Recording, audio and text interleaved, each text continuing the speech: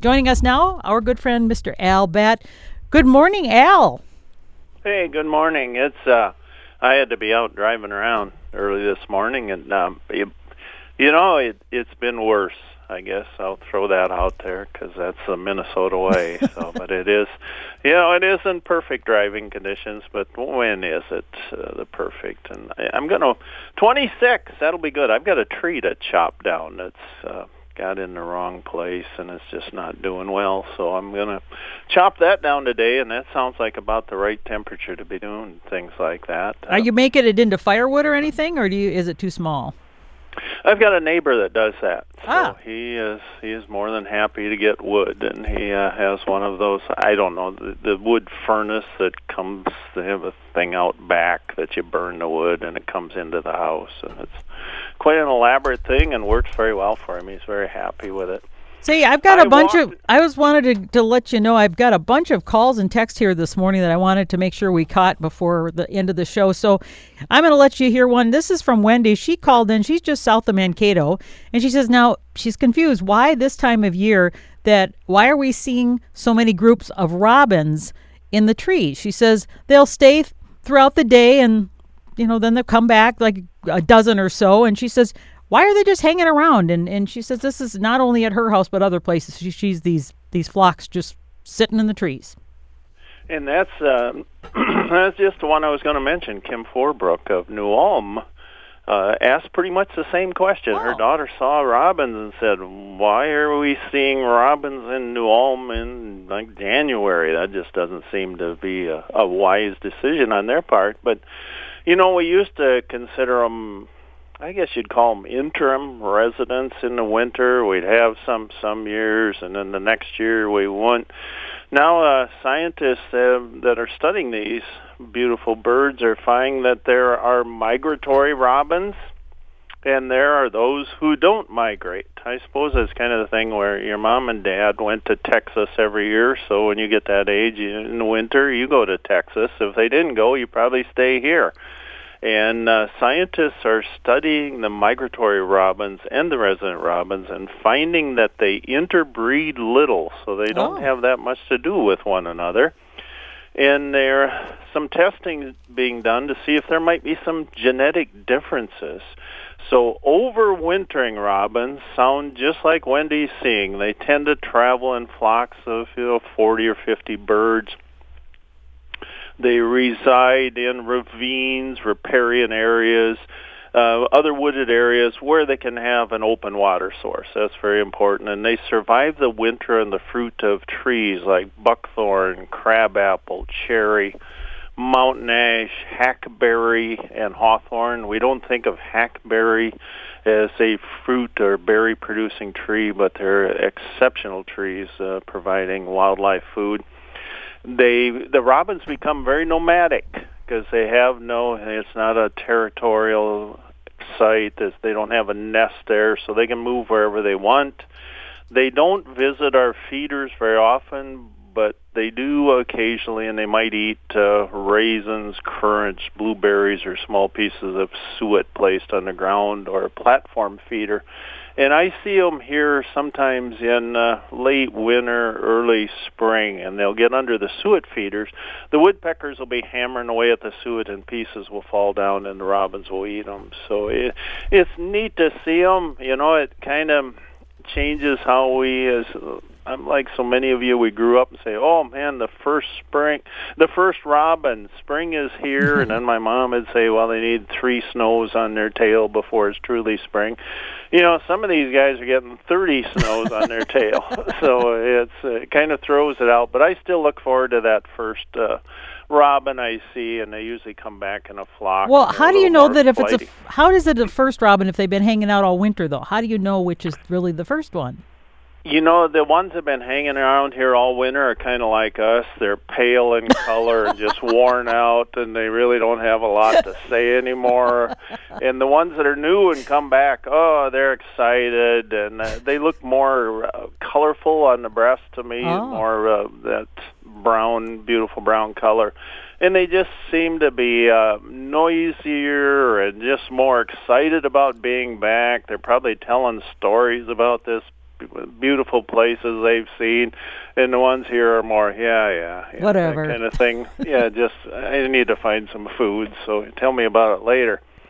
So, Wendy and Kim, that's great to hear, and it's still fun to see them, and they make us wonder, and they give us it's something to get excited about. Seeing a robin, I get excited when I see them. So I have another text here from Michael Bonner, and his question is, he says, bluebirds, talking about bluebirds, he says they come to his place and they're attracted to his heated water dish. Well, that's really cool.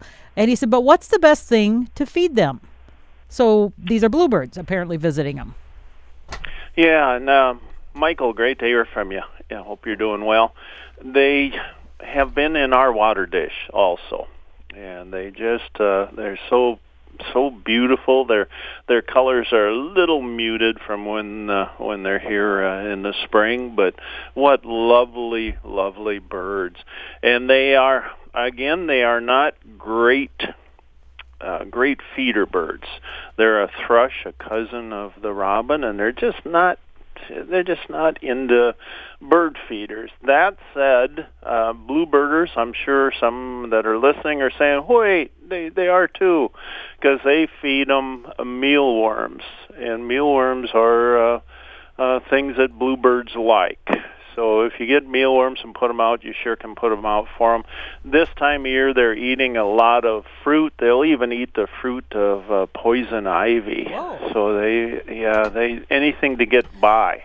And nobody try that. I used to lead walks with kids, and we'd try different fruit. And I would tell kids not to eat stuff, and there was always a boy in there that would eat whatever I told him not to eat. So I wouldn't even point out the poison ivy, because I knew that young fellow would take it, and then his parents would say, "What kind of idiot are you out teaching kids to eat poison ivy berries?" But that is the main thing that they would be eating are mealworms, and you can get them at any of your fine Pet Expo or any of those kind of places. So we'll have it a Fleet Farm. I don't know if Fleet Farm would or not, but I'm pretty sure Pet Expo would. So that would be something. How do you get them otherwise to come? Is the water, Michael, that you're already doing. So that's one of the things that they are really looking for. And both bluebirds and robins, I will underline this and circle it with my telestrator. They are tough. They are really, really tough birds. So they can make it. You also had one from your sister Cheryl. Yeah. And I don't. Do you have it in front of you? Because I don't have it in front of me right now. Yeah, she had a bat in her home. Oh yes, and it was swooping at her because it. I don't know what your sister's done to bats if they want to swoop at her, but I'm sure there's another story there. No, it's bats. If you have a winter bat, it's probably a big brown bat. And bats awaken occasionally during winter to move around a bit or to adjust to changing temperatures if their spot in the attic is suddenly too warm or too cold. And it's this time of the year that they can find their way out of a crawl space and into the house. And nobody wants to see them in the house. They don't want to be seen in the house. They don't want to see you in the house. And what do? Be really careful. You'd want to wear gloves or something, but if you can place a container over the perch bat and scoop it into the container, if the temperatures outside are above freezing, which it does happen on occasion, the bat can be released outside and should be able to find a new place to hibernate under bark, a hole in a tree, hopefully not back in your attic. And so if temperatures are well below zero, or well below freezing rather, you can keep the bat in the box maybe overnight if the temperature is going to rise in the day, and then release it. But don't they just come back in your house in a hole or something? I assume that's how they get in, some small hole or something. That's very possible. It's very possible it'll come back, but it might go saying, boy, I don't think that person likes me very much, I'm going somewhere else. You don't want to keep them in that box for too long because they would dehydrate in the warm temperatures in the house. otherwise, you can contact a local wildlife rehabber. And I know your sister lives in River Falls, and I'm not familiar with who's out there, but there's very possible there's somebody out there. She said that she actually contacted the DNR, and she says, well, their only problems if they, they basically just coexist with us, so they're not a problem. And she said only if it's white. I think she meant white nose syndrome. Is that what it is? White nose syndrome. Yeah, yep. She said otherwise the bats are considered endangered, and they only certain times that you can remove them, and you have to have permission. So I don't know, is that the case? Yeah, early autumn probably is the best time to evict bats. If you find hibernating bats during the winter, wait until spring when the bats will be able to fend for themselves. And there's all kinds of things that you can put. You can put a little screening on if you can find the hole where they're getting in. And you can put duct tape on 3 sides of this little square so they can push their way out, but they can't get back in. Oh. So there's various ways to do that, and there are bat folks that will come and do that for you. And it's, other than they've been evicted from their home, it doesn't do them any harm. They'll find another place. Well, we don't think it does any harm. Is there food in your attic or wherever they are the reason they come in, or is it just to hibernate, or why do they come in? Just to hibernate. Oh, so no food up there? No. No, it's a nice toasty place, and I grew up in an old farmhouse, and the attic the bats came in right above my bedroom, so I knew in the summertime when they were getting up and when they were going to bed, and they were noisy, but they were fun company. I liked watching them fly around in the yard. So it's nice of Cheryl, it's nice of you to care about the bats, and I hope it all works out, not only for you, but for the bats as well. I think she just cared about getting it out of the house. They were chasing it with the tennis racket. Oh, gosh. Yeah. Yeah. I understand that. A lot of people don't. And it appears that they're swooping at you, but, I bet Cheryl heard, and everybody heard of a certain generations that bats will get in your hair and all these things. But I've never talked to anybody who said, you know what, I had a bat get in my hair one day. I've never ever heard that. So they don't want much to do with us either. So we have to remember that they're trying to avoid us as much as we're trying to avoid them. And the swooping is just the way they fly around, and they're little. If it wasn't for bats, we wouldn't have had Batman. Just think about that. Or Al Bat, maybe. Yeah, what a great lost Batman would have. Batman. We'd had Robin and Grackle or somebody. I don't know, Grackle Man. It just wouldn't have been the same. No. Hey, I sent you something too. I hope you got this. It was something I saw on the Facebook, on the social media about from the Audubon Society, and it says "Turn lights out for migrating birds," and it's an online thing, so I didn't know if it was legit or not. It says every spring and fall, billions of birds migrate through the U.S., and the majority of them flying at night, navigating with the night sky. So they say an estimated 1 billion birds are killed annually from direct collisions with illuminated buildings, towers, and other structures. So they want people to sign this petition that you pledge that you will turn off your spotlights and your decorative lighting, turn off your interior lights when you leave a room, use down-shielded lighting outdoors, and add timers or motion sensors to outdoor lighting, and so that you're going to pledge that you won't have lights on at night. So is that a thing? It certainly is, and I have signed that petition. Oh, okay. I'm not sure when, but I have.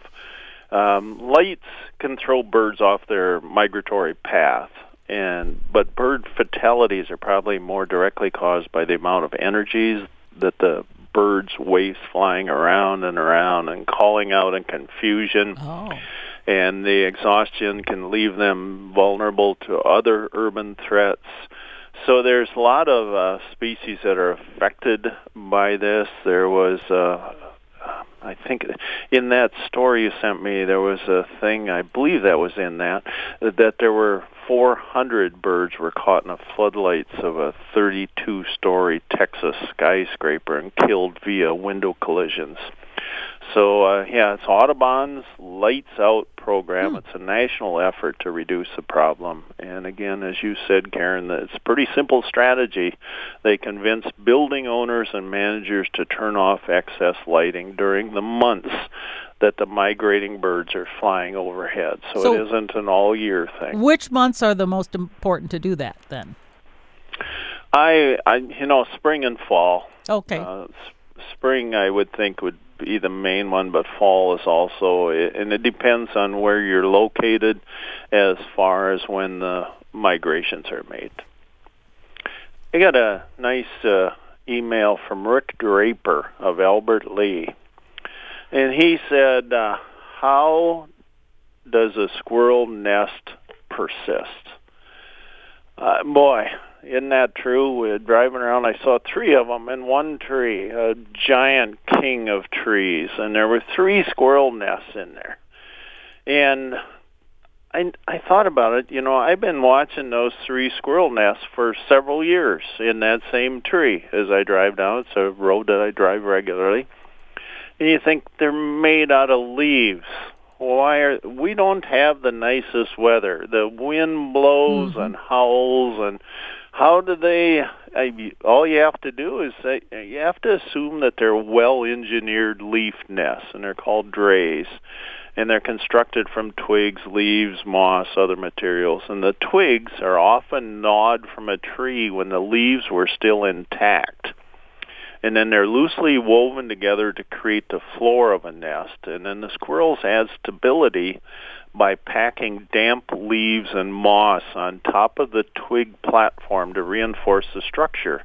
And a spherical frame is woven around the base, forming the outer shell, and it's finished by stuffing it with leaves, moss, twigs.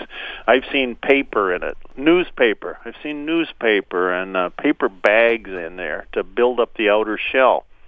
And the inner cavity of its leaf nest is lined with shredded bark, grass, and leaves. And the thick walls keep wind, water, and snow from penetrating the interior, and it keeps cold air out and warm air in.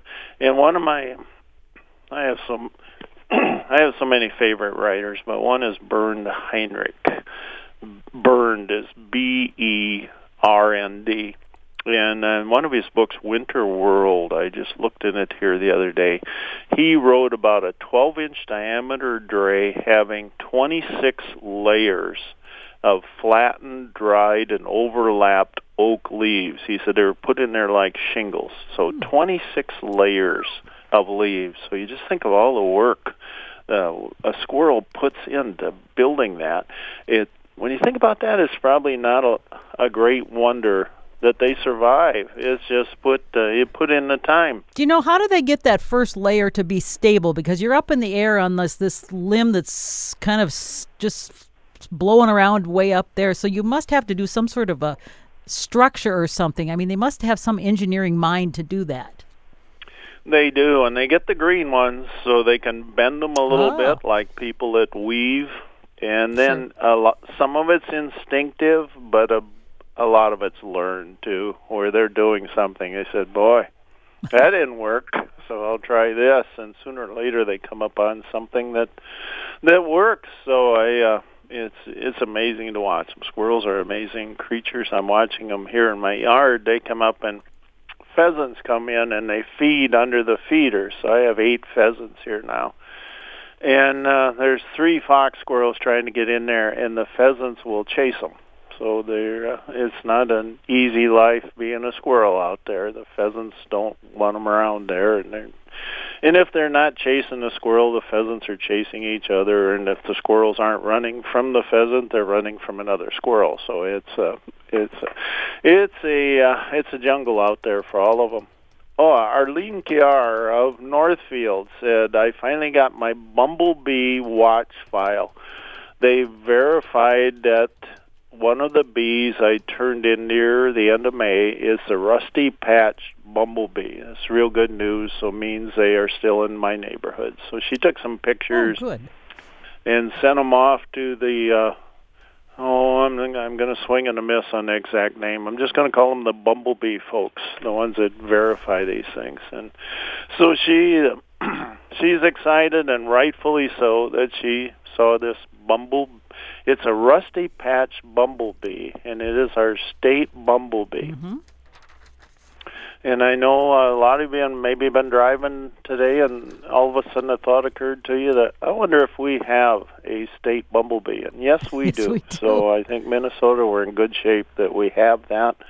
And I wonder if Iowa does. They probably don't even have a state bumblebee. Probably not. You think they even have, we've got a state muffin even, so I wonder if they have that. Probably not, I'm guessing. Or blueberry, by the way. Yeah, state muffin is very important, I think, and that's come into play a lot in the state legislature when they've been meeting. That's what they've been feeding on, and it's helped them get through some things, I think. So yeah, it's fun. I think it's great to have a state bumblebee. I love bumblebees. I do too. People are really just clamoring for information from you today. I've got a couple more texts I've got to share here, and one I sent a picture of some pileated woodpeckers outside their window, and I tried to send that to you, so hopefully that got to you okay. But Deb has a question for you here. She says, is there a difference with different kinds of black oil sunflower seeds? I've purchased some and another brand, but they're not as wild about, but they're both still black oil sunflower seeds. And Deb, I've noticed that too. There's just some that I don't know if it's the age of the sunflower seeds, because the black oil has that oil, so it does, it lessens in quality with time. So I think a lot of the cases, maybe the sunflower seeds we're getting they're too old, or they're much older than other ones. So I've noticed the exact same things, and I just got a text from somebody saying, is it okay to feed gray striped sunflower seeds? Yeah, and it has a tough shell, so it's best for larger birds with strong bills, and I just call them striped sunflower seeds, and they appeal to blue jays, cardinals, woodpeckers, grosbeak, and they're kind of discouraged starlings, house sparrows, and cowbirds. But black oil sunflower seeds, they're the best for attracting most seed-eating finches, sparrows, chickadees, and nuthatches. If you're getting it from a bird store, and those are usually the best places to get it, or somebody that has kind of a bird department, just mention it to them. We don't want to complain, because we're Minnesotans, so we want to be kind, and just say, this didn't work as well, and they might have something saying, yeah, we got a batch in, it just wasn't apparently as good as what we usually get. So that's very true, Deb. So that's a wonderful observation. And Al, you brought up blue jays. You just mentioned it. By the way, I just got a text from Jack May asking about them. He says, Al, tell me something about blue jays you like. They're such bullies. They are the most handsome of birds. You look at them, and they are just breathtakingly beautiful. I can't tell the male from the female. Apparently they can, and they are just beautiful birds. And when we have some of these, I don't want to say dismal day, but kind of dark days where we say, well, the sun will shine tomorrow, you bet your bottom dollar, and then we're wrong, so we lose $1. I can look outside and kind of see that blue sky of summer in a blue jay. And they're very good at planting oak trees. They bury a lot of acorns, so they're out there doing free work for us by producing more oak trees. So they are a good family bird, and so those are their main things. But I just love the beauty of them. I just think they're so smart, and you watch them. And you've all maybe had a child, or you were that child, where you just looked at them and said, that kid there is up to something. Keep your eye on him. That's what blue jays are. They're just up to something. They're curious. They can be a bit of a bully, but very often, like I watched at a platform feeder here, a red-bellied woodpecker flew in, and there were 2 blue jays, and they all kind of went in that crouch, like a bird martial arts crouch. And finally, one blue jay said, "Oh, man, I'm out of here. I don't want to be involved in this." So then the woodpecker took all the seeds it wanted, and it flew away. And the remaining blue jay, of course, I'm sure declared himself the winner. But they will back down to other birds when they're what we always thought of the typical schoolyard bully. They are, but Jack, they're so beautiful, and it's great to hear from you. You know what? That was actually from Rich. I apologize. That was from Rich. Oh. And Jack had Jack's comment. I read them in the wrong order, so Rich, I'm sorry about that. But Jack says, I am looking forward to Al Batt's show on the new app. Did you know KMSU has a new app that you can load into your phone? It's to stream at any point that you want. You can load it in the Google App Store or the Apple App Store, and then you can find whatever show you want. Click on it, and you can listen to it.